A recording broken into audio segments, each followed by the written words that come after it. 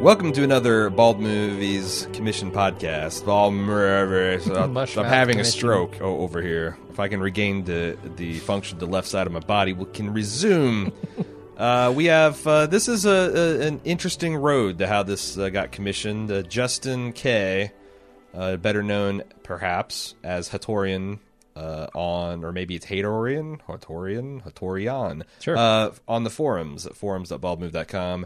He organized a fantasy football league for Bald Move and approached us. Want to know if we could set the stakes something interesting, and it was decided that we would offer up a commission podcast as the stakes, and then in what is assuredly some kind of dirty play, some kind of some bullshit hocus pocus, he actually won the league that he commissioned and ran. Oh, that sounds like bullshit. I think it's on the up and up. Sometimes it happens, man. Can we get the Can we get the transcripts? Yeah. Can we get the tape where the balls deflated? That's what you gotta know. Balls were deflated. If there is any improperly handling of balls going on here. Sure. But he won, and we had artificially advanced it up the schedule because I wanted it to have some connection with football, and Super Bowl was just tried to get it out last week. It didn't work. Super Bowl was played last week. I guess we should have just waited until the draft or spring training, or wait, not spring training, summer camp, whatever. Super Bowl 100. Yeah, just hold on for 50 more years. Yep. But he wanted us to talk about Saving Private Ryan. Okay. I like that movie. The much storied Spielberg, Hanks, their first love letter. It's not really a love letter to World War II, maybe to the heroes of World War II. That generation. Right. I know that kind of launched the whole Greatest Generation thing that Brokaw then jumped onto. Mm-hmm. It's a great film, and it's still emotionally devastating to watch. And unlike a lot of films, it's not like building up to a single emotionally devastating scene. It just is jam-packed full of them.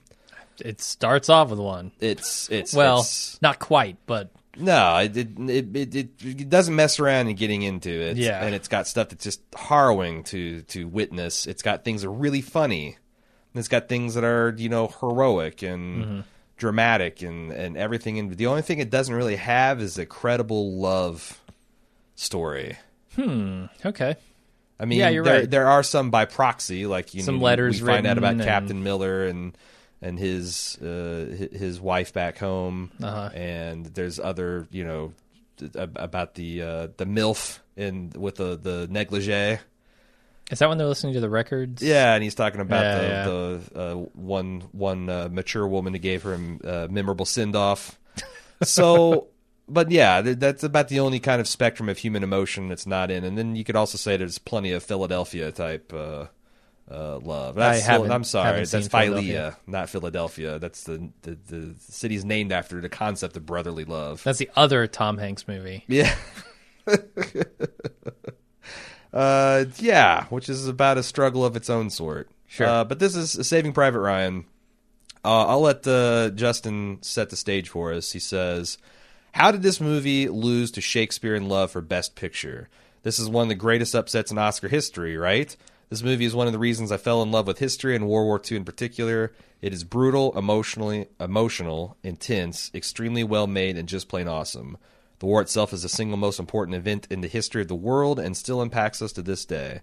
I'd also just like to shout out some of my close veterans, Papa, Don, and Paul, and all the others who served. Thank you. Yeah. Who doesn't know somebody who was in that war or is a descendant of someone who was in that war, right? Like, I mean, it wrapped up pretty much everybody was involved in some way. Yeah. Through most of the world. I mean, they don't call it a world war for nothing. Yeah. And the problem here is I'm a little worried because he says now that he's got a love affair with history and World War II in particular. Dan Carlin has not done his World War II series. Shit. So how am I to know anything about anything? It's going to be a short review. I don't know, because I feel like World War II is something that you can almost you can absorb a lot of the concepts and the basic facts just through pop culture osmosis. Absolutely. Like if you were a gamer, that grew up anytime during or post 90s. Like, you got World War II rammed down your fucking throat, and you played like probably because of this movie. I mean, you know, the beaches of Normandy became kind of as ubiquitous as like the ice fields of Hoth. Yeah. Like, if you're having a combat game, you're going to storm the beaches. And, you know, just like if you're playing a Star Wars game, you're eventually going to wrap a tow cable around an AT-AT walker and bring it to its knees. Yep. And I think it's probably... I mean, there's so many movies featuring the horrors of war, but this in the scope and what did you call it? We talked about, we were just talking this really kind of pre-gaming this podcast, and you said, you know, the first scene was horrific in a cosmic sort of sense. It's like just the sheer number of lives and the just how much is going on there and how inescapable it all feels, and just how pitiless and heinous it was, and impersonal. Mm-hmm. Like, it's weird. It's really weird when you got the POV of the Germans in the bunkers and they're just mowing people down, and then you get the POV from the guys who are actually trying to get out of their boats, and they're just getting, you know. I mean, I remember the first time I watched this movie, I couldn't sleep that night just thinking about, like, what would it be like to be in this shitty, stormy sea. I tend to get seasick, so I know I'd be one of the guys vomiting my helmet and bailing it out. And then, so you get there and you're feeling that way, and then the door to hell opens up. Mm-hmm. And the first 6 rows of dudes just get cut down. What the fuck? I had the exact same feeling watching this for the first time. It's really terrifying. Just this visceral kind of disgust and fear, and like just watching it. And they did it. They took the beach. Yeah. And also like, you know, for what little history I know, the fact that, I mean, this went off kind of better than expected because they successfully used a ruse to lure the bulk of the Nazi strength to a different location because they faked them out about where they're going to land. Wow. With their signals intelligence and whatnot. So it's like, imagine if they were ready for them. Christ. Yeah, probably would have gone the other way. I mean, I feel inadequate to talk about what the first 20 minutes of this movie, the impact of it, except for, you know, there's a couple points I want to talk about. Before I get to that, though, this movie, I don't think you're prepared for it or even looking for it, but it's kind of got a twist.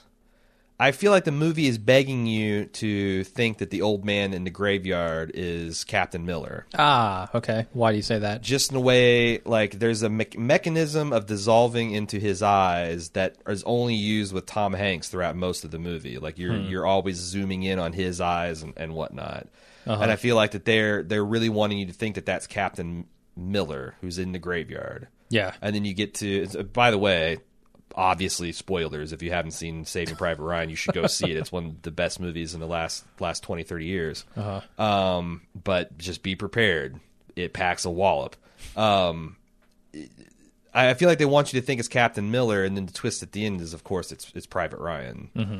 And, you know, after you've been through this emotional journey and you see, like, literally, I think everyone that's not Private Ryan dies.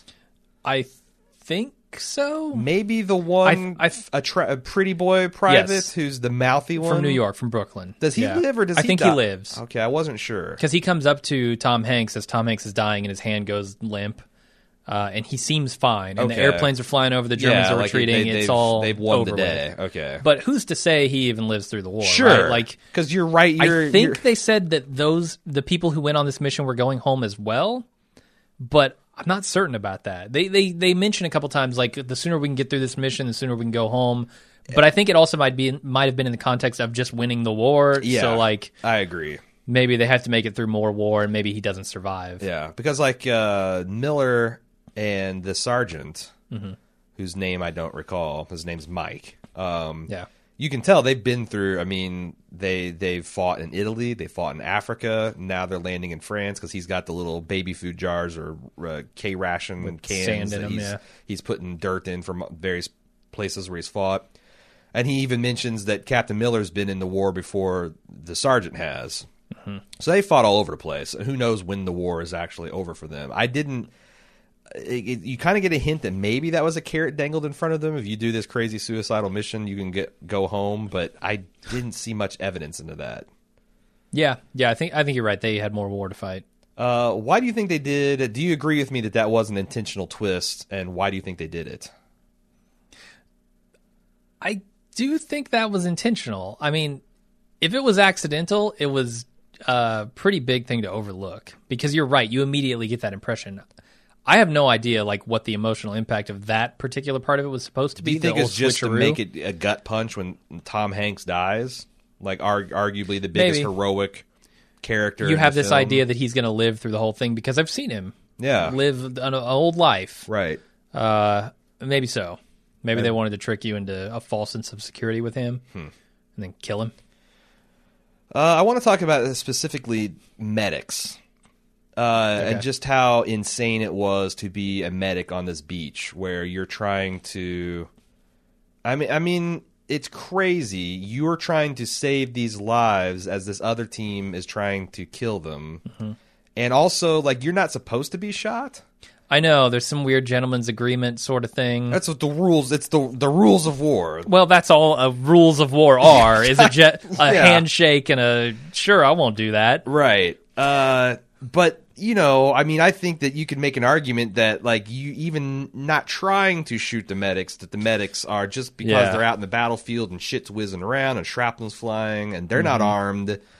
They're trying to do surgery to these guys, and it's I thought there's a couple of really nice moments where you just kind of the heroism of these guys, where even Wade, who is this really impressive doctor. Just the sheer scale of the carnage on the beach, he's kind of almost shell-shocked, and his superior is trying to triage these guys, and you're just kind of going through and does this guy smell funny? He's dead. Move on.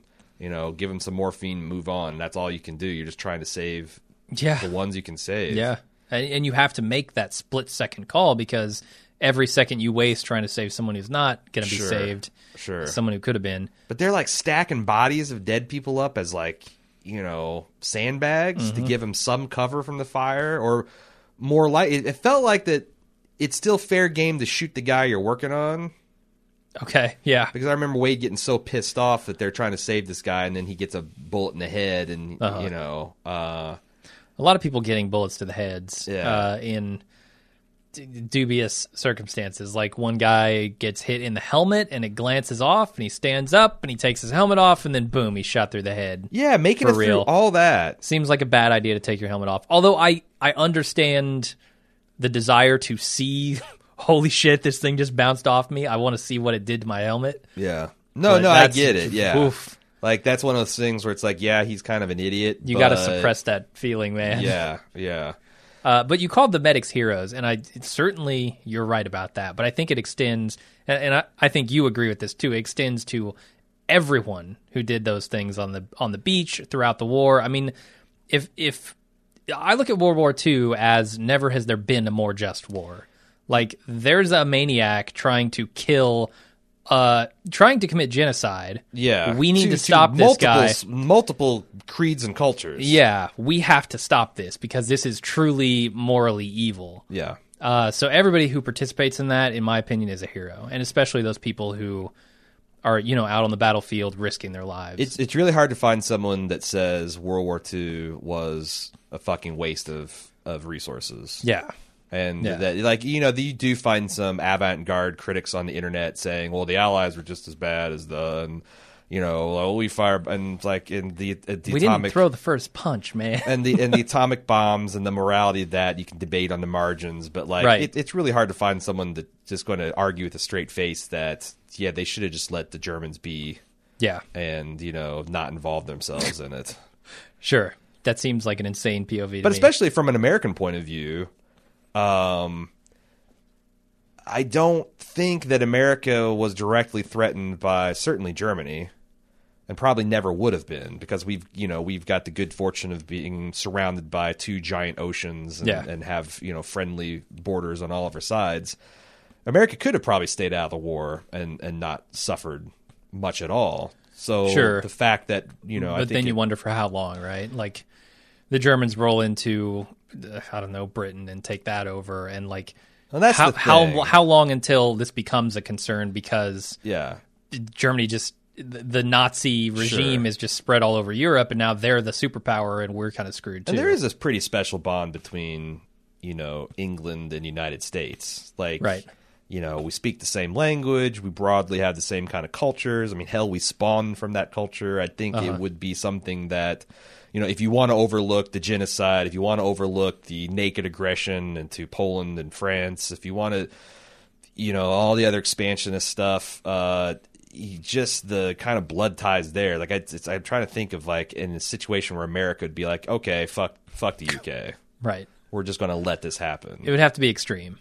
Yeah, it would be. I mean, that's really a way to get. It seems like you you can't let your allies fall like that. Yeah. So, but yeah, everyone kind of is you know. Then they do show like that. I think they do a pretty good job of showing that not everything was cool. Like, you know, Americans didn't necessarily always take prisoners the way you're supposed to. Right. But then they also showed the flip side of that, of when you do try to take moral stands, that it can bite you in the ass. You know, literally. Also, before we move off of the beach... Yeah, I got a couple of more things on that. I want to talk about religion in war. Okay. Because, you know, we talked about the medics, but then there's also this, like, really throwaway aside where you see this chaplain delivering last rites to men on the beach. Yeah. And he's got a little tiny white cross that could maybe look like captain's bars on his helmet. Doesn't have the giant white and red cross that says "Don't shoot me." Mm-hmm. Like that, you are a fucking true believer if you're storming through that to give men comfort in their last minutes of life. Right. I can certainly respect your conviction. That is another brand of heroism that and conviction in one's belief that I thought was like another one of those just like shake your head moments. Yeah. Yeah. I mean, I may not believe in your justification for it, but certainly your conviction. Sure. Wow. I have to say, I still think to this day, maybe. Yeah, certainly. To this day, this is the most intense battle sequence I've ever seen. I can't, like, we just watched Full Metal Jacket. A real that event. was nothing compared to... Yeah. I mean, I've seen some crazy fictionalized alien kind of shit. Space battles. And, yeah. Whatever. That's not what I'm considering as a battle. Like, yeah. In the same context, you know? Yeah. But no. I just... The sheer magnitude of everything here is incredible. I mean, the scene that always sticks out in my mind is the guy who's got the one arm, and he's just like, you can tell, he's like, I don't know what the fuck. Then he bends over and picks up his arm. Yeah. And then continues moving up the beach, because what else are you going to do? At that moment, he's lost it. I mean, he doesn't even hardly know where he is. Yeah. It's crazy. I want to say in Band of Brothers, there was a scene that was really impressive with, like, a lot of bombs going off kind of in the woods, and you get like a lot of light from that and a lot of like smoke and stuff, but even that wasn't nearly as impressive as this. Yeah. No, and there's like, you know, Band of Brothers is easily a companion piece to this. So, and I think there's another one coming out. Like a Band of Brothers sequel, or that Tom Hanks and Steven Spielberg are doing. Oh. And I forget what, because, you know, this was the guy storming the beach. The Band of Brothers is about the airborne infantry. You had the War in the Pacific that was about the War in the Pacific. I wonder what's the new angle. I feel like on there's that. got to be something about like Verdun or something. It might have been that would be epic, because the only scenario I can imagine that's more horrific than this is that those artillery shells just raining down on you for hours at a time. Yeah. It might be a tank crew. That would be an interesting story too. Huh. I know they actually did a big cool. movie with John Barenthal and a bunch of other famous types. Brad Pitt was in it. They talked about is about tank fighting in World War II. It was a big movie that came out last year. I haven't seen it yet, but I think that's maybe an underserved part of the war we could talk about. Okay. There are a lot of war movies. There are. A lot of them. But, you know, I was at an impressionable age, certainly, when I saw this for the first time. Sure. Hadn't seen many war movies, and this was a pretty intense one to start with, so it's hard to beat. Yeah, just realistic carnage and the sound and just the way they treat, like, the fact that, you know, you you lose your hearing and be so disoriented. And even guys like Captain Miller, who is a badass. Like, he's just really Fearless. squared. He's not fearless, but he puts his fear aside, and he can just accurately, like, they're really efficiently showing, like, with his command of military jargon, his tactics and strategy, that he's even impressive to his field commanders. You can just tell that he's like a cut above. Yeah, that was interesting. And his men see him as this like mythical Iron Man, like he can't be killed, he can't be stopped. And I think it's also fascinating to look at him from a leadership perspective. Right, I think he's a really strong leader. But he's not a perfect Hollywood hero either. No. Like, he fucks up and starts joking in when there's going through everybody's dog tags, and Wade has to come and shame him to stop, and he maybe is a little lax in discipline, which kind of bites him in the ass. I mean, arguably 2 guys die because of his lack of unit discipline. Yeah. It's not a just blind love letter to this guy. I mean, he's got flaws and which makes him easier to relate to. Certainly, yeah. And the fact that he's a school teacher back home. Yeah. There's one scene that I really like, where you can kind of see them planning out their strategy, and he goes into his thing. He just starts spouting off all this, like, you're going to go this way, we're going to go this way, we're going to route around him. Yeah. All this stuff. And the entire time he's holding this compass and his hand is shaking, and his men are looking at him like, oh boy, is that a crack showing? But to me, like, it wasn't a crack showing, because the guy never cracks, and I know that watching it the second time, Why? So what was his? But to his men, that's going to be worrisome. I wonder what you thought about the whole motif of his hand shaking uncontrollably. Even though you describe him as fearless, I don't know that he's fearless. Well, I guess your definition of it is better. He puts his fear aside. Do you think that's supposed to visualize the fact that he is very much afraid, and this is the civilian school teacher who's always on the verge of shitting his pants, but he is putting that aside because he knows this has to be done, and the way to get back to his home is forward. It's not behind him. Yeah, and that might actually, I don't know, because when he dies, they make a conspicuous shot of his hand that stops shaking. Well, for obvious reasons. And I'm wondering, like, if that's just fear, is it symbolic of the fear that everyone felt going into that war? That all of those people who were school teachers and bus drivers and janitors and stuff felt when they went into this? And if so, what does it mean when his hand stops shaking? What does it say about the rest of those people? That only in death is your fear eliminated, but you need to continue to press on? I mean, that could be a motivational message. Yeah. I could see it there, and he does accomplish his mission.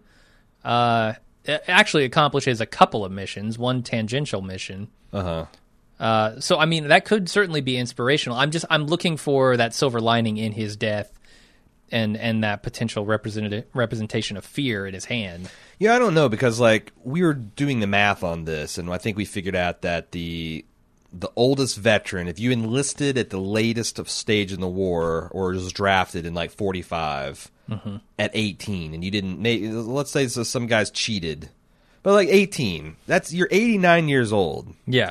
If you cheated, you're maybe 92, 91. If you got in when you're 16, or God forbid even 50, I don't even know if that was possible. Like, to cheat that much. I know in the Civil War, 17, I know you can. 17, I think you could probably fudge, yeah. Or like if the recruiter was. I don't know how that works, but you're really old, but yeah. I was wondering if you were one of the veterans that survived Normandy. How, like, do nightmares ever stop? I can't imagine. I mean, that seems like something that stays with you. Even if you're not traumatized in the classic, sense of like PTSD, like I just can't imagine the visuals and the smells and the sounds, and like it's really striking when they got to the top of the cliffs and they've kind of secured their area, and the sergeant said, "Hell of a view, isn't it?" Or something like that, and you look out and you just see these bodies bobbing in the surf and all this carnage and stuff. Like, how do you ever unsee that shit? Right. And how do you feel about it? Because so maybe it's a complex mix of emotions too. Because you've just done something that you should be proud of. You should be, and that is also horrific and you lost a lot along the way, both Yes. the people alongside you and pieces of yourself. Like, shit, how do you feel about something like that? Because there is a certain duality. We just watched Full Metal Jacket not long ago. There is a duality in war, right? It's both beautiful and it's horrific. Right. That's one of the most complex things I think you could feel. But that's my point. Like, Captain Miller goes home to his wife. Does his hand ever stop shaking? Yeah. Because, good question. you know, and you know, what's it like to go for, like, if you do survive and you go back and you're a teacher, like, how do you go back to the chalkboard after you've done that? And there's other movies that explore more from a different side, like sometimes, like Hurt Locker, famously. You know, some people react to that, and it's like, once you've been in war, real life is boring. Yeah. And you become like this war junkie. And I'm sure that's a valid psychological response, as much as shitting your pants and getting mowed down in a boat, as much as your hand shaking, as much as, I mean, I don't know. I mean, I think some guys would probably, you know, I've heard a lot of people just refuse to talk about the war. Sure, yeah. Like, yeah, Dad is in a war, but I don't have any good stories because he doesn't say shit about it. Yeah. And I feel like something like that could also leave you numb, where just, like you said, it's nothing Yeah, how do you compares to get it. excited? Like, you get But, fired. Does that even raise your pulse? Yeah. Like, I had Nazis shooting 20 millimeter guns at me. Same with, like, being an astronaut, right? Yeah. Like, a roller coaster's not going to do much for you. Yeah, I guess that's true. Yeah. But it's also, it indicates, it's interesting to me that somewhere along the line, and I don't even know if he is aware of when it happened, but Miller's hand started shaking. So they don't really pinpoint it. They don't tell the story. They said it happened sometime, and he mentioned something that Mike, you know, the sergeant, understood. Yeah, but he kind of just glosses over it, Yeah. and it's like almost like it's not even registering on his radar. Like, this is an important thing about me. Right. Like, this is a change to who I am. But there's something it's wrong more with like my this is just biological mechanism. a thing that happened to me during the war, and it's Yeah. another one of the many horrific things that has gone wrong. Yeah. The other thing that's impressive about this movie is the sheer number of guest stars and cameos. Like, I was shocked to realize Bryan Cranston plays a one-armed major right. or something that's involved. You know, you got Jeremy Davies playing, is it Corporal Upham? Upchuck, I think they end up calling him. Upchuck? Okay. I don't know anybody's name in this. So. Okay. You got Paul Giamatti. Mm-hmm. You got That's right. Vin Diesel. Ted Danson. You got Ted Danson. Giovanni Ribisi. Yep. Of course. Nathan Fillion. Right. Comes out of nowhere to play the asshole, To play the Private Ryan. the Minnesota Ryan or Nebraska Ryan, the fake Ryan. James Like, Francis I was Ryan. floored because we just got done watching all that Firefly, and this baby-faced dumb fuck Nathan Fillion stumbles up and starts crying about his brothers. And Yeah. I mean, It's not James Francis. It's James F. Ryan. It's some other F Yeah. that Nathan Fillion is. James Fillion Ryan. Yeah, I know there's others that I wrote down because I was just, you know, I just couldn't believe how many famous people. And I guess, you know, you hear Steven Spielberg is making a World War II movie starring Tom Hanks, and your agent calls. It's like, okay, where do I go? Yeah. I'm signed up. I'm done. I don't need to hear any more. And there are a lot of parts for people who aren't super well known yet, right? Sure. Or even Like- for well known, like your Ted Danson. Is that slumming it? Hell no. No. Plus, Ted Danson also, I forgot that he was in this movie. I also forgot Ted Danson, you get a lot of this in Fargo too, but he shows up with his square jaw and his hair and his nose and his eyes, and he just looks like almost a John Wayne type of figure. Sure, He can play that commanding physical presence, even at, you know, he can also do Sam Malone and Cheers. That's kind of remarkable. And Bryan Cranston too. Yeah. Just incredible how many cameos are in this. What did you think? Because one thing I noticed, and I read a lot of reviews, that I read a bunch of reviews. I just fell down a goddamn Rotten Tomato hole of reading contemporary reviews of this movie. But a lot of people mentioned how cornball, or they even Ebert was one of them, who mentioned the disconnect between the desk general who's back in America sending these guys on a suicide mission and the guys on the ground. I did not walk away from this movie thinking that was a bonehead bullshit decision. Okay, I was going to ask you how you feel about the mission. It operates on a different level of logic, but to me, like, I bought the importance of the mission. I did too, and I feel like it's valid if you want to keep morale up. Like, there are other ways to keep morale up with your troops. If you want to keep morale up with your country, which was a serious issue at this time, you need to do things like this. You can't have the reports coming out about a mother who lost all 4 of her sons in the war. Well, and that's kind of, you go talking about the heroism of World War II. Like, that's part of it. And I get it. Like, from Tom Hanks or from Captain Miller and everyone down's perspective, this is a stupid thing, and I understand why they're angry about it. But I wasn't sure why the viewer would be reflexively angry about it. I don't think you're supposed to be, and I don't agree with those critics. I mean, that might. Sometimes, I hate. I've been doing this a lot, but you throw around like the liberal types that are just so disconnected from military culture and like the ideals of valor and that kind of stuff that they're just reflexively. Whereas I don't know. I mean, like a mother whose every one of her sons gets killed in battle. Mm-hmm. And they said, oh, this guy, he's like a schoolboy reciting Abraham Lincoln. Fuck, no. That letter to Abraham Lincoln wrote, like, you look up to, that's an elder statesman who still is completely inadequate in the expression that he has for this mother who, I think she lost 4 sons in the Civil War.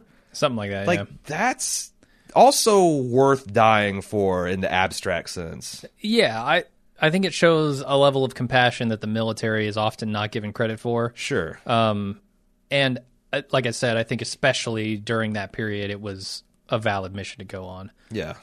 I don't know. I did not have any problem with the mission. No. But like you, I do understand why the people who have to go carry it out might. Because, they do end up losing... Everyone dies. Everyone except for the loudmouth private. They don't... Here's the thing. They don't die in service of finding Private Ryan. 2 people die in service of that. That's true. They all die in service of their side mission, which turns into, guarding the bridge. Oh, yeah, Upham doesn't die, too, so I guess there's 2 survivors. Oh, he doesn't die? No. He carries his ammunition all the way back to base, his last scene is he shoots the prisoner of war. That's right. He hides in that hole, and they go past him. Yeah. Which that's, man, I could talk for an hour about how I feel about his character as well. Because I remember the first time I saw that movie, I'm like, fuck that guy. And I'm still kind of like, fuck that guy, but more from a sense of understanding. Sure. Like, that's who you hope, if God forbid you're drafted in a war that's a just cause and everybody's storming off and beating the Nazis, you hope you're not that guy. Mm-hmm. But who can say with a straight face that they're absolutely convinced they wouldn't be that guy? Only someone who's been there and done it. Yeah, right. Everybody else should just shut the fuck up. Yeah. Because it's so painful to watch him let that, Nazi up there and stab his guy who he's finally, where he just attains acceptance in the group. Mm-hmm. And for this Mellish guy in particular. And then he could have easily saved that man's life. Easily. Yeah. And he just chooses not to because he's too fucking scared. afraid. Yeah. No, it's sad. But he's also kind of been heroic up to that point. Like, he really braves the bullets. Like, maybe he just spent all of his courage. Because that's the other thing. Yeah, it's like, like Captain Miller, you think, here's this guy. What if he had lived through this? Like, would he have reached a point where his body and his brain just like, nope, just goes blue screen and he has a moment like that? Yeah. Maybe. I felt like subsequent watches. Again, I'm still kind of fuck that guy because he gets, one of his friends killed. Sure. Much less judgy than when I was in my mid-20s watching this movie. Okay. Yeah. It's easy to kind of get caught up in the heroism of it all and say everyone should do the most noble things at all moments without thinking about the human side of it. So. Understandable. Yeah. For sure. There's also a lot of funny things in this movie, and kind of cool things. Like, I really like the work Paul Giamatti does, where he's this kind of in his own way, Captain Miller. You know, he's kind of has no business in this war, and he's walking through this rubble, and he's like, he's under fire. He's like, Jesus Christ, I got the ankles of an old woman. And the whole background, there's this German guy who's, I guess he calls the morale officer, and he's saying just a whole list of things that are kaput. And somebody translates a Statue of Liberty as kaput. But it's kind of funny that this guy, he's kind of like the Baghdad Bob, who's like, no, do you remember that? No. And the last Desert Storm or Desert Storm 2, the last Middle Eastern war, when we're invading Baghdad, there was this, I guess, television relations officer who was giving daily press releases to say that the Allied tanks are nowhere near Baghdad, as CNN is showing rolling pictures of footage. Abrams rolling down the mains. They're pulling down his statue. Right. Like, he's essentially trying to tell, I don't know what he's all telling to civilians, but It's propaganda. It's propaganda. Yeah, I mean, propaganda is almost never true. Right. And I or it plays on a kernel of truth. yeah, and like I think that's the one thing that Germany learned from World War I is that propaganda is powerful, and we want to really use it to the utmost, and kind of like Sure. But it was funny too. And there's that, what's this guy's name? Is it Barry Pepper? Who's the guy that plays the marksman? Oh, I don't know his name. But I know who you're talking about. That is the coolest character in the film. Yeah, but at the same time, I've seen like Enemy at the Gates, which I thought was a cooler sniper movie. Did that come out before or after Saving Private Ryan? I don't know. Because you're right. Yeah. But so his snipering. That was Jude Law, yeah. Yeah, I think it was versus Ed Harris playing Harris and a Jude weird Law, Nazi aristocrat. Right. It was strange, but the sniping in it was real good. Sure. So I don't know, this guy, his sniping, like, so he points out at the beginning of the movie, like, there's a tower. If I was a sniper, that's where I'd be. Mm-hmm. And he shoots the guy through the eye. And then at the end, he goes and he does the same thing. He gets in the fucking tower. And I get it. That's where you can see best from. But if that's where a sniper would be, you're going to give away your position by firing your first shot.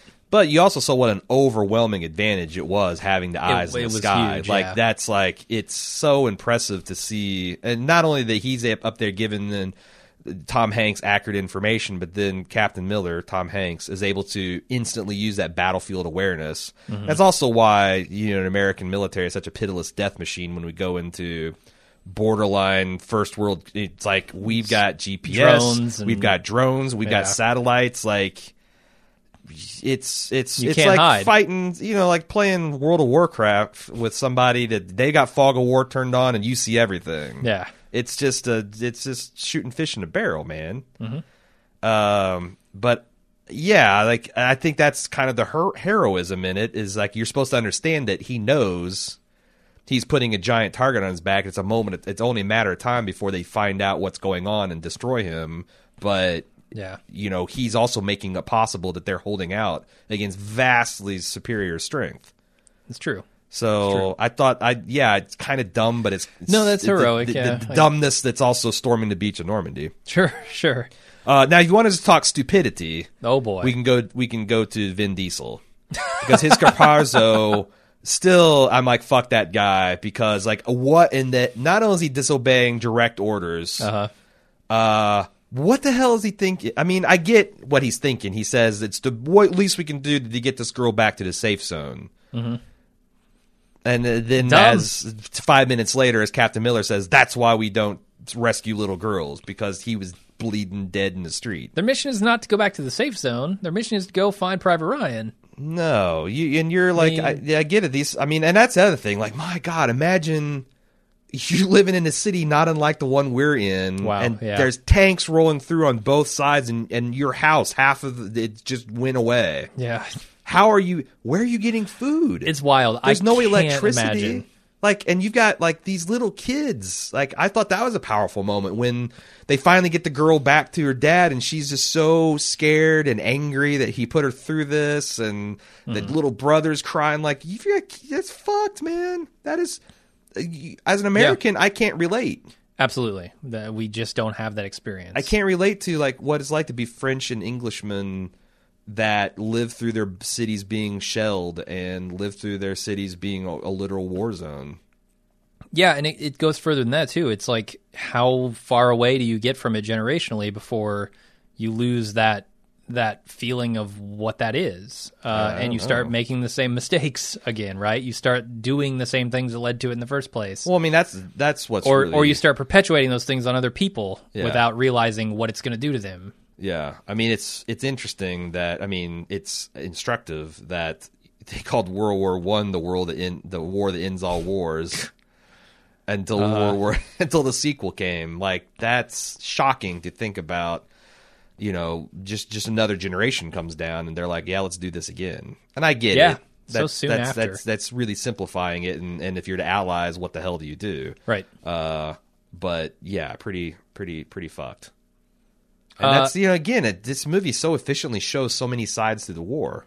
I think so. Even do you want to talk about the death of Wade, which is another stomach punch? Wade in the is movie. He's the medic. The medic of Giovanni Ribisi. Gotcha. So this is where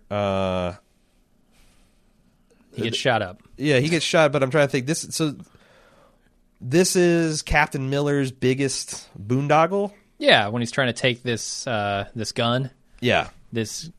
I guess is there more than just the gun, or is there? It's a machine. I feel like it was a machine gun emplacement, but it was also like some mortars. Like, okay. Because there was definitely mortars going off. Yeah. Or maybe that's just what a gun emplacement looks like. You got a pillbox with a couple machine guns and a couple mortars, and they just lie and wait for people to come by and kill them. Because that's, you know, there's bodies from hell to breakfast all around, so you can see there were more guys there than I expected. Yeah. From the way they were talking. But yeah, they get him killed in the process. But why? I didn't ever fully understand why Miller did that. Other than he had just gotten a man died, and they just had this big speech, this is kind of like key to understanding this thing. Yeah, that, like, you know, I've lost 94 men in my command, but I rationalized that by saying everyone that's died, I've saved 10 men, 12 men, 20 men, and he's like, it's fucking with him that this mission's inverted. Mm-hmm. That every life he's spending in this command, it's to save one person, and there's no way to make that math work. Yeah. There's no way to make that voice in the back of his mind stop. So it's like, this was the one thing where he's like, damn it, we can take these guys out and no more, they won't be harvesting any more bodies, but it gets Wade killed. Yeah, that's the thing. I mean, if they were to leave it there, potentially, like they happened upon it in a way that they didn't see them coming. Yeah. And so they had an advantage there that the next crew that comes through might not, and they might get slaughtered. Right. So I guess that was his rationalization, is we have the upper hand, let's press the advantage while we have it, and potentially save people behind us. Yeah. But that was also works. building on his desperation, like after, there's when they find the first airborne units, and they had this nice little vignette of talking about the bomber pilot. Is that the one with Paul Giamatti? No, this is the one after that, and this guy's a famous guy too, the character actor. But he's the helicopter crash? No, it's actually a plane crash, and they'd welded these big steel plates to the bottom of this aircraft to protect the general, but it also doomed the whole plane. Yeah, we're thinking of the same scene. Yeah. I thought it was a helicopter, but I guess not. Okay. No. So him and his men get in this thing where the guy gives him this bag of a dog tag so they can kind of go through, and they're playing this kind of 5-tag stud poker game. It's a way for them to blow off steam, but Wade, the medic, realizes that all these guys are looking at him and they're just laughing and joking about going through these dog tags and like, what the fuck are you doing? Mm-hmm. That's like when Miller starts to crack, and he goes off on a desperation. He just starts running around shouting, it's Private Ryan here. You know Private Ryan? And it works. Yeah. I'm trying to think, like, there's something to all that ties together with his breakdown that led to Wade dying. And I don't even know how I feel about it, because, yeah, Wade died, and that sucks. I liked Wade. Everybody liked Wade. Plus, he's their medic. Yeah. But was Hanks wrong? To go take that gun out? Yeah. I mean, that wasn't his mission. I don't think so. So, like, from a chain of command, he's jeopardizing his mission to do a non-critical objective. But morally, ethically... Yeah, I think certainly from the, like, you have a mission, you should do that. He's probably wrong. But, yeah, ethically, I think it was a good thing to do, regardless of Wade getting killed or not. What about letting go of Mickey Mouse and Betty Boop? What the fuck are you German talking that about? was trying to, desperate. I mean, I thought that's the one kind of humanizing thing we get from the German side. That not all these guys were goose-stepping Nazis. Maybe this guy was a goose-stepping Nazi, and he just didn't want to die. That's what I think. Yeah. Well, I mean, again, I thought not everyone in the German army was a goose-stepping Nazi. I mean, shit, like Rommel he hated Hitler, but he still served his country the best way he knew how. Yeah, I didn't mean to say that. I think that particular guy, though, in that moment was trying to save his life with all this, I love America, that sort of stuff. Betty Boop, what games? Yeah. Where do you score Captain Miller and letting him go? Was that the right thing to do? And what does the right thing to do even mean? No, I don't think I agree with that. I think I'm more on Brooklyn's side. So you just shoot him? Yeah, probably. They It's very can't. Full Metal Jacket situation. They can't actually take him prisoner, right? Well, they could, but it would be How a would terrible that work? idea. I mean, they'd have to either go back and tie him up and you take him with you, or that, yeah, which seems dangerous. Yeah, because if like you get within you killed. if you get within the enemy's earshot, he starts screaming Heil Hitler, and it's all over. Right. He died, at that point, he doesn't scream, I love Mickey Mouse. No, he doesn't. No, he doesn't. He screams whatever the Nazi version of Thunder and Lightning was. Yeah, Thunder and Flash. Yeah. Flash. Yeah, I forget what it was. Yeah, something like that. I don't know. I think he probably certainly from, the way it comes back on him, he made the wrong call. But I think probably I would have said just kill him, because he was trying to kill you just moments ago. I don't know. And you don't really have a good means of taking him prisoner. Huh. Yeah. That's a dubious call. I don't feel great about that decision. Sure. In the moment, but but that's probably the decision I would make. And it's also one of those things where it's like you talk about post-home life. Is that something that's harder to get over? Yeah. Like, I shot a man in cold blood. You don't know that in the alternate future where you let him go, he comes back and is the man who shoots you and kills you. Yeah. No, it's a tough decision to make, and I don't fault him for making the one he made. Yeah. But maybe I don't agree with it. I thought it was also, it's like, that's the other thing about him being leader, is like he really let shit get almost out of control before he said, like, I thought they were going to shoot each other. That felt a little Hollywood. Mm-hmm. That's the one moment in the film that feels a little false to me, that they built up this thing about them wagering about where he's from and all that stuff, and he just kind of casually, first of all, it's like I felt like he lost control when he starts letting Upham, say this isn't right, this isn't like, at some point you say shut the fuck up, shut the fuck up. This is my command, corporal. Fall in and shut, but he let the situation just deteriorate, and like it just seems to me he had no way to know that the sergeant was this, like how far away he was from pulling the trigger and blowing this private away, or doing something else unspeakable. It certainly seemed serious. And it kind of played as a moment of this awesome leadership, but as many times I've seen the movie, I still at the whole time I'm like, wow, this is such a roll of the dice. It is. You could have the whole squad wiping each other out. Right. I do like the way he diffused it. I think he just waited way too long to spring into action there. Although, I mean, there's different ways of being shell shocked. Maybe he's like kind of locked up until he kind of naturally comes in. I don't know. I feel like it does feel a little Hollywood. It's the one part of the script I thought was a bit weak. All right. I did notice, like, in these scenes where they're kind of walking around the countryside, they have a good variety of weapons with them. Like, obviously the sniper has a really a scope on his rifle and all this stuff.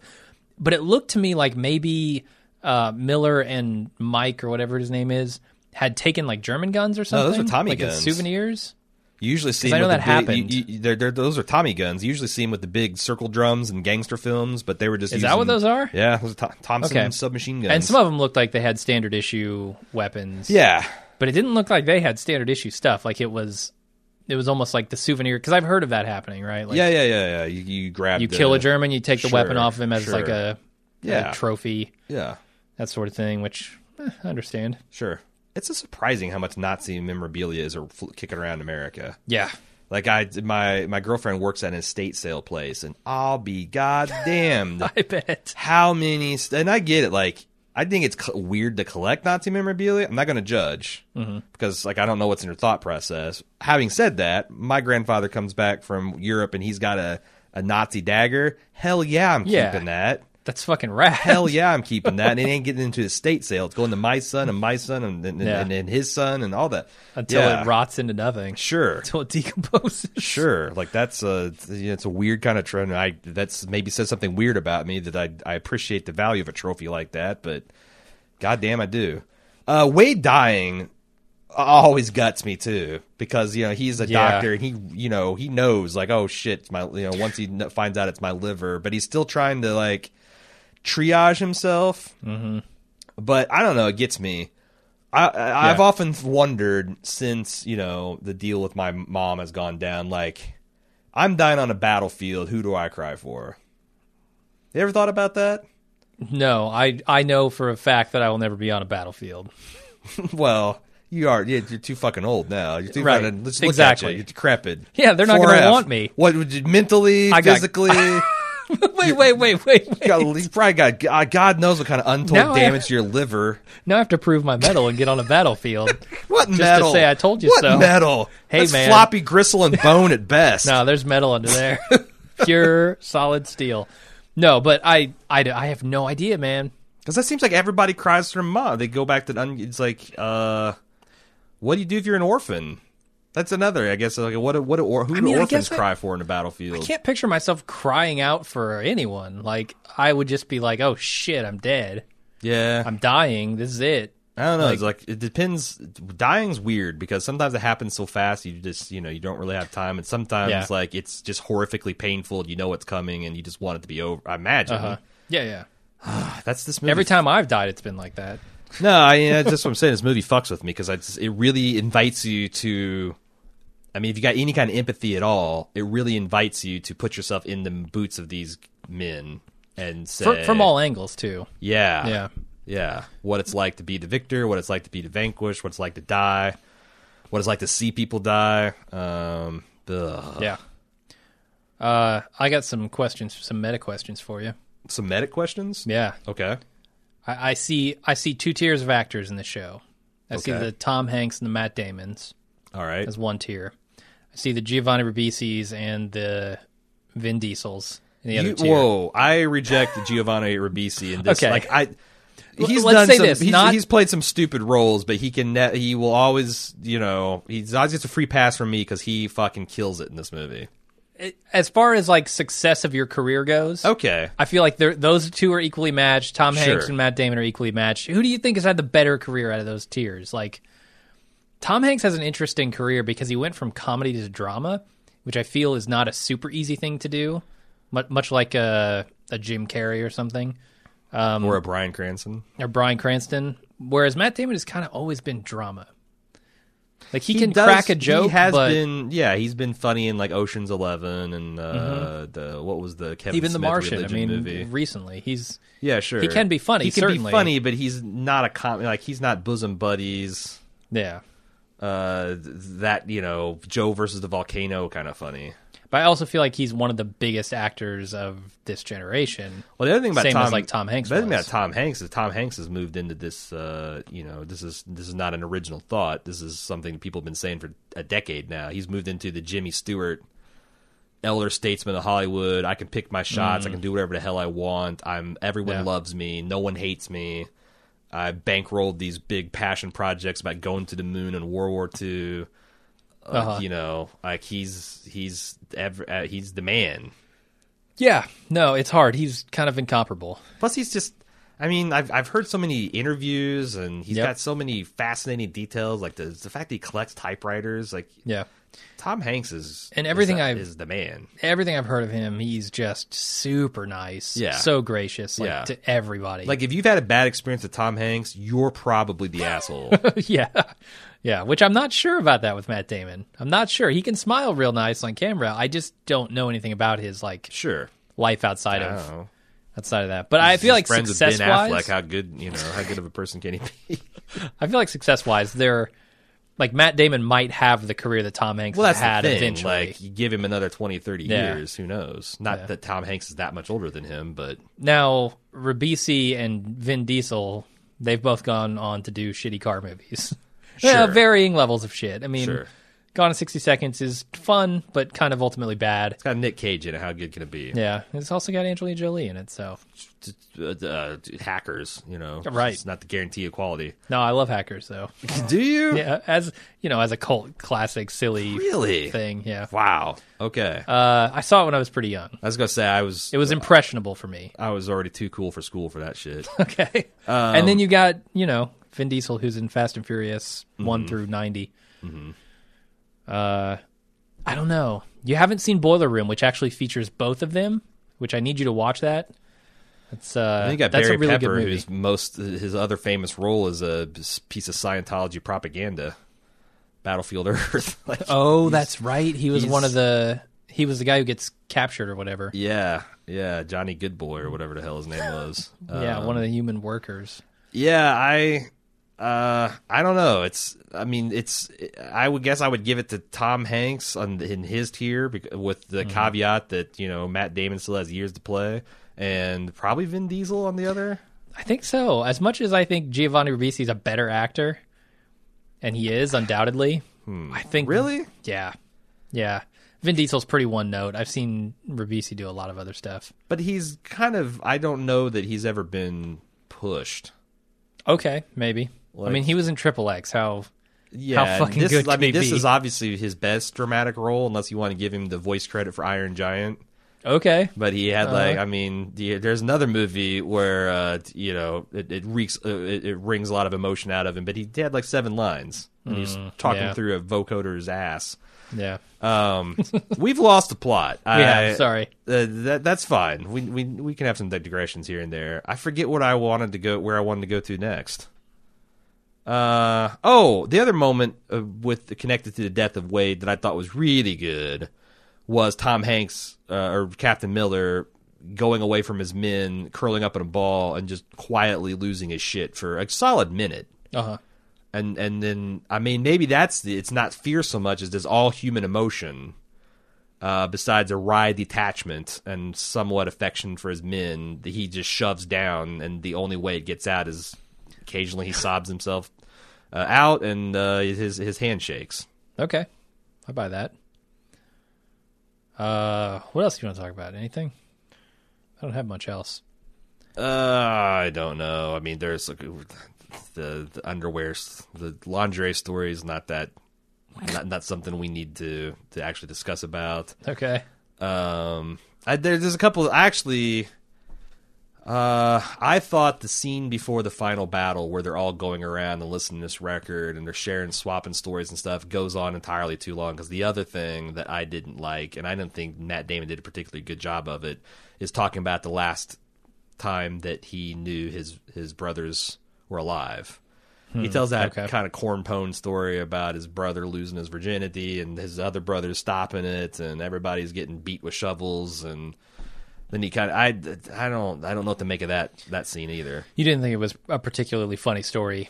No, and I guess it's not supposed to be, but I didn't feel like any closer to. It is to him. But, like that's the so thing. So what are that's they trying to important. do here with Private Ryan? Because honestly, the last moment in the movie where you find out that this is Private Ryan and Captain Miller has laid this, I don't know how you live up to earn this.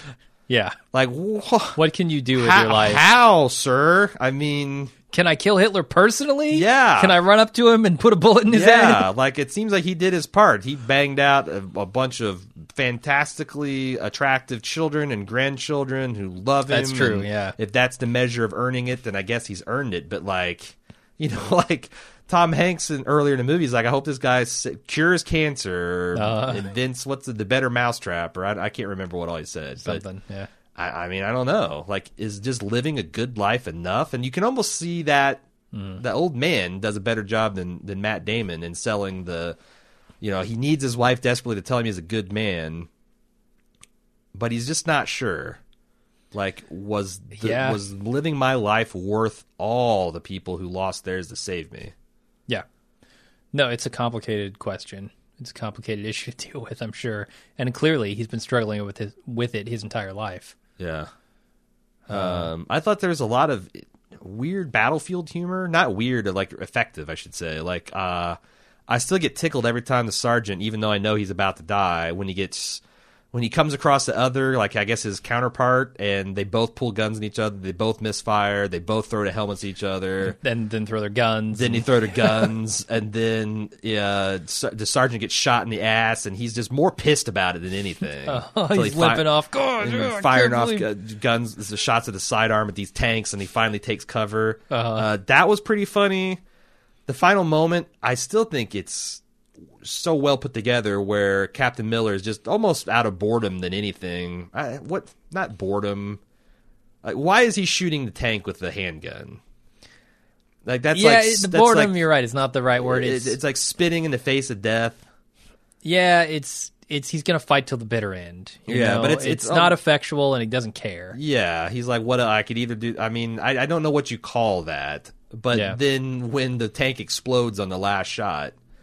I thought that was great. It's Spielberg got that perfect, because I think a lesser director would have Tom Hanks mug at the gun like, and it's just a matter of fact, and then you see the Mustang coming and you realize that the day's been won.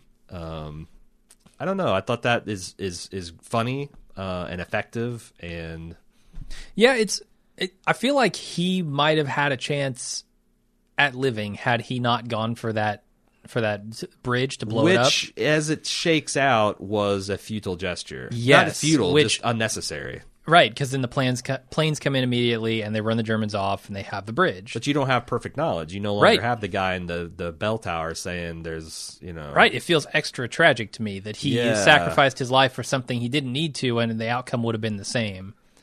And I feel bad for him in that moment. Like, why? I wish this didn't happen. You were such a good character. Mm-hmm.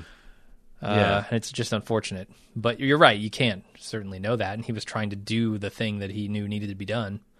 So, for my money, the most fucked up thing in this movie is Mellish getting stabbed to death by the German infantry officer. I don't know what he is. He's right through the heart. And just how intimate that is, and how like the emotional back and forth goes from like, it looks like Mellish is going to win, and then he's not, and then he pulls the sword, the knife, and he's going to win, but then it gets turned on him, and like, and the guy's like, he starts bargaining, like no, like, and it's not going to work, and the whole time the other tension is fucking Upham. Yes, is standing at the bottom of the staircase the entire time. Yeah, as he's hearing this desperate fight, and then there's just the like, there's some of this shit I wish I could unsee, because there's just something that really turns my blood to water when I see that knife just slowly going in, and he's still kind of trying to fight it, and then the German starts shushing him, because like this is a fucked up thing for him too, and that's the other thing where you kind of get a little bit of insight into the other side. Right. But that's, out of all the fucked up things in the movie, that's the one thing that I still, like, if someone asks me, what's the most fucked up thing you've seen in Saving Private Ryan? It still gets me, man. No doubt. And it's because it's so intimate, like you said. But I do appreciate that this movie kind of runs the gamut on that. Like, it takes you from this massive battle at the beach to this very warfare, very personal killing. Like, it shows you kind of all the scope of war. And just like, it's pitiless on both sides. Like, we're using flamethrowers. They're horrifically right. I mean, first of all, you drag a flamethrower up to the cliffs through all that shit. You better use it, is all I'm saying. And just how devastatingly effective it was against those bunkers. And the guys like popping grenades and shoving them down a tank hatch where Germans are trying to get out of, and then sealing it up, and like, just. The one thing that I noticed, like, grenades didn't seem to be all that effective in this movie, because they got tossed back more often than not. Yeah, like those stick grenades that they threw in, whatever those are, those got tossed back that's every why time. Aren't you supposed to count down? You're supposed to cook them, yeah. You got 5 seconds, throw it at 3.5. Right. calculate your range. Right, Make sure but I'm you got assuming enough that time. like that's one of those things like in the heat of battle, Right. and you're not always thinking about that kind of stuff. Yeah, but it could seriously cost you if one of Yeah. those things comes back at you, which it seems to do. But yeah, it's just like this. It's just so brilliant in how it shows every scale of battle. Like you've got Yeah. the moments like that would be right at home in a battlefield 1,000 years ago, and you got stuff that, you know, God help us, hopefully we'll never see shit like that again. Yeah. And it goes up, you know, even to the higher level of it when you talk about the mission of saving Private Ryan. Mm-hmm. It's up even one level higher than just this big battle at Normandy. So Yeah. I want to see if there's anything that the Hatorian want us to talk about that we've forgotten. Looks like we've talked about, he wants to talk about the moral dilemma of killing prisoners versus letting them come back to fight you, touching on religion and war. I talked about the chaplain, but he also talks about Jackson's character, the sniper, quoting Bible verses while murdering dudes. yeah. Any commentary on that? I feel like he might think he's doing the Lord's work, you know, and that Sure. that God is giving him the strength to kill the evildoers. Plus, you know? I felt like, you know, he's smart about his Bible verses, too. Like, he's quoting mostly Psalms, which is King David, who was a warrior himself. You know, kind of a famed warrior. He's the guy that killed Goliath. And, Yeah. you know, he was, again, killing in the name of God. And it's clearly that was a source of strength for him. Yeah. And I thought it was kind of interesting. We talked about risking 8 lives to save one man. The camaraderie and brothership of men who go to war together. We haven't really touched on that because I just don't feel like I'm qualified to talk about it. Like, watch the movie. Watch any movie about war. I mean, that's all over him. I mean, I've definitely bonded through hardship with people, but Right, but nothing that's no severe. one's tried to kill me. Yeah. Like, I can't even imagine how. And then again, I feel like Matt Damon was a little inadequate for what he's been asked to do because that's you really needed to believe his speech about the fact that he's with his brothers and whatnot, and there was something a little off in his performance throughout his whole. You know, anytime that he was not asked to play the All-American, you know, apple cheek, cleft chin, blue-eyed. I'm staying here. I'm starting to sound like I'm describing an Aryan. Yeah, this is taking an interesting turn. No, the All-American boy. Anytime he's asked to show a little bit of range, I felt like he's just getting blown off the screen by everybody. And that's maybe not his fault. He's pretty young. And he's kind of acting inexperienced. opposite Tom Hanks. Sure. It's tough. And also there was great. Did you know this, that all of the men who were in Tom Hanks' unit, the fictional unit, they went through this really intensive basic training. Oh, okay. Like just really Like a boot grueling, I camp guess, sorta. like really grueling boot camp type of shit, especially if you're a Hollywood actor. Matt Damon intentionally did not go through that training. Why? Because Spielberg wanted there to be real tension and like some kind of like even offs Like they have to protect him? well, just the because fact that like if you're like as an actor, even though you know you're an actor, there's this like this guy didn't go through the shit that we went through. He wanted to be a real life basis for that tension between the guys who've been through the shit and the guys who are saving Private Ryan's ass from the shit. So are they implying that maybe Private Ryan Well, I wonder hasn't had that basic training? No. I think this was just like a meta thing. Okay. But I'm trying to explain why everybody from Vin Diesel on up was blowing Matt Damon's doors off, and maybe there was some kind of transformative experience that they had this chemistry And some kind of bonding when you go through that boot camp. Yeah. that Matt Damon just wasn't able to summon when he's on screen. What about Tom Jeremy Hanks. Davies? Did they send him through it? I thought so. I mean, I didn't see Huh. that he was an exception. Which, That's by the way, strange Jeremy because- Davies, wow. I really like Jeremy Davies. Yes. He's real quirky, and Like, I if can you see why don't- you wouldn't like him. If you but- haven't seen Justified, he is the most memorable. yeah, Dickie Bennett is one of the most memorable characters on television, easily top 5. Like especially if you're talking about like villains and whatnot. Mm-hmm. And he played this guy, and they are nothing alike at all. I can still see Jeremy Davies acting in it, Really, but yeah, they're very different characters. he's for also sure. played a fairly different character on Lost. Or his Lost character is a lot more Upham, isn't it? I don't know. He's a scientist. He's kind of taken to be insane in Lost. So Well, that's right he's at home with Dickie. Yeah, he's a little bit more like Dickie, I'd say. He doesn't quite have all his shit together. Depending on, I don't know. Lost is a complicated show, especially around the time that he's introduced. So I think we talked about the D-Day experience. We gave it as much justice as two guys who've never been to war can do. You also want us to talk about the overall impact of World War II on today's society and political climate, which I thought was interesting. Because I have some thoughts about it. Where's Dan Carlin when you need him? I feel so. There's this phenomenon where everyone looks back at the good old days, right? Yes. But if we actually go look at the good old days, they weren't as great as people, as people think. And I think that that's one of the long-standing political things. Is that we lionize this generation for like all the things that they did. This is the generation that beat the Nazis and staved off communism and went to the moon and et cetera, et cetera. Yeah. But that weight, that moral weight, carries over into a lot of the political views. And like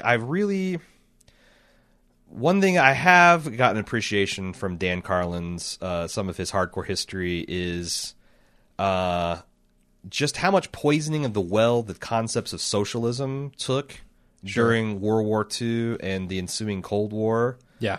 And that, this is this greatest generation, and they're growing up, and the baby boomers are having this beaten to their heads to where I think well-meaning Americans are almost allergic to the term. Even and like America was heading towards with the rest of the first world down this kind of socialist thing. We had Social Security. There's a lot of other social programs that were in people. Both of the Roosevelt presidents you would call them commies if they tried to run in the 60s and 70s for the social policies. But America's part in the war and stand against fascism, and then the war, the Cold War we fought with Russia, has kind of poisoned all those terms. And I don't know how long it's going to take for that radioactive stigma to wear off. Sure. And there's probably people that'd be pissed that I'd even say that, but I do think that people can't be rational about it because those are the thoughts and the tools of what we consider the enemy. Yeah, no, that's a good question. I have no insight into it. Like I couldn't tell you, if we're even making any progress in that direction. There's a really, I wish I knew which hardcore history it was, but there's one where it's one of the shorter ones, the mini episodes where he talks about this very phenomenon. I know which one you're talking about. It's all about the communism in between, like in the 30s and stuff. Okay. And it also might have been because I also get it was real good. I was binging a lot of Carlin, and as I was also binging like Crash Course in World and U.S. History that the Vlog Brothers do. No, it was Carlin. Okay, because they also had a segment, and I'm not sure who made what points, but I don't know. That's one thing I can see that it's a long-term societal and political kind of problem. Yeah, the good old days, like that saying, that's rough because like ideally you want it to be the bad old days, right? You want things to get better. Yeah. The trouble is the people who remember the quote unquote good old days remember them in this idealized way because that's when they grew up. This is what made them the people they are, right? Sure. And once you get to a certain point, change becomes difficult. Like it's much harder to change a view than adopt a view. Well, it's kind of weird because like I'm now at the age where I see people posting the weirdly rose-colored views of their own childhood. It's like when I was a kid, we used to bounce on the back seats.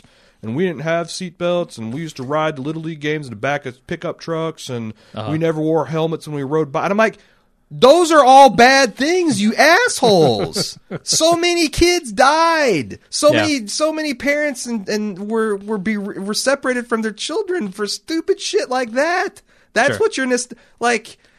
I mean, it's kind of like, it was fun to ride up in the rear deck of the window of the family sedan. And it's fun to ride to Little League games in the back of your pickup and not have to hassle. But it's unquestionably a good thing that we're doing those things now. Yeah. I don't want to get too far on like your heads weren't any harder than children's are today. We just do a better job of protecting them. For sure. Yeah. And I think those technological advances are great. the matter of choice is another thing that I don't want to touch here. But I do. Like, I know you do. I know you do. And that's why I didn't even necessarily want to say it. It doesn't belong in this podcast. I'm Right. not a total asshole. But that's the thing, right? You can only see it from the perspective you have, and that perspective is often one of those were the good old days because I was a kid and I was learning about the world and it was exciting and interesting, and that's the views you adopt. So those are the good old days, but they're almost invariably worse old days. Yeah. You just don't see them that way. Yeah. I mean, that's like, it seems like, we go through cycles in politics where you think about we need to return. Well, we're going through one right now. I don't know which side you're on, but you got to admit that there's definitely this, we got to make America great again. It's shades of Reagan's, it's dawn in America. It's like, we're returning, we things have been fucked up and now we're going back to a time where things are not fucked up. And sometimes we talk about those in terms of economic progress, which I'm all down for. Like, I want the economy to be good. And sometimes we talk about it in terms of social issues, which I'm more dubious about. Because I'm hard-pressed to look back 10, 20, 30 years and say any social issue that I would want to go back to. Right. Like, And that's the thing. Like, what do you mean when you say you need to fix it? Yeah. You're talking about a very specific thing. You have something in your head that you see as wrong. Yes. But someone else may not. Right. And so labeling the good old days as a time when those things were right by you means they were probably wrong by someone else. Sure. Like, you go back to the 60s, I guarantee that black people don't think those were the good old days. Yeah, I mean, fucking watch Mad Men, which is all about white people, by the way. Right. But right. the little that it does touch on how black civilians are integrated in society, not a rosy picture. No. So it's good old days for white dudes. Right. What do you mean when you say good old days? Pretty good days for white women. Unless your husband came home drunk and wanted to slap you around a bit, and everybody just kind of looked the other way. Yeah.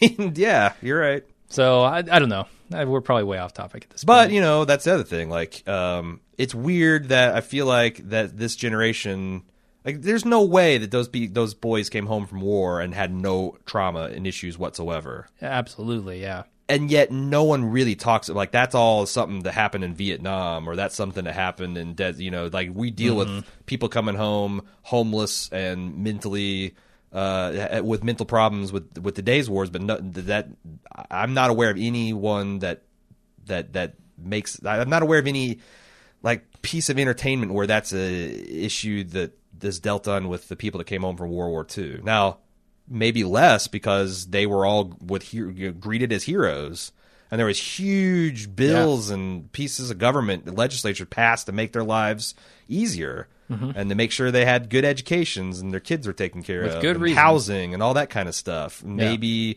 the reason we have more people traumatized is the nature of the war and the nature of the way we treat veterans. We're doing a better job of not treating them as baby killers. Sure. But we're still doing a pretty shitty job of taking care of them and their families. Yeah. Which is another thing that, like, everyone wants to talk about how much they love the military and respect their heroes, but does anyone want to pay to take care of them? Mm-hmm. Put up or shut up. Look at the leaders in the country and look at the ways they vote whenever it's a bill comes up to fuck veterans. All right. I think we've said about all we can say on Saving Private Ryan. Yep, I think so. It's a great movie. I'm glad I got, it really fucking depressed me for an entire day.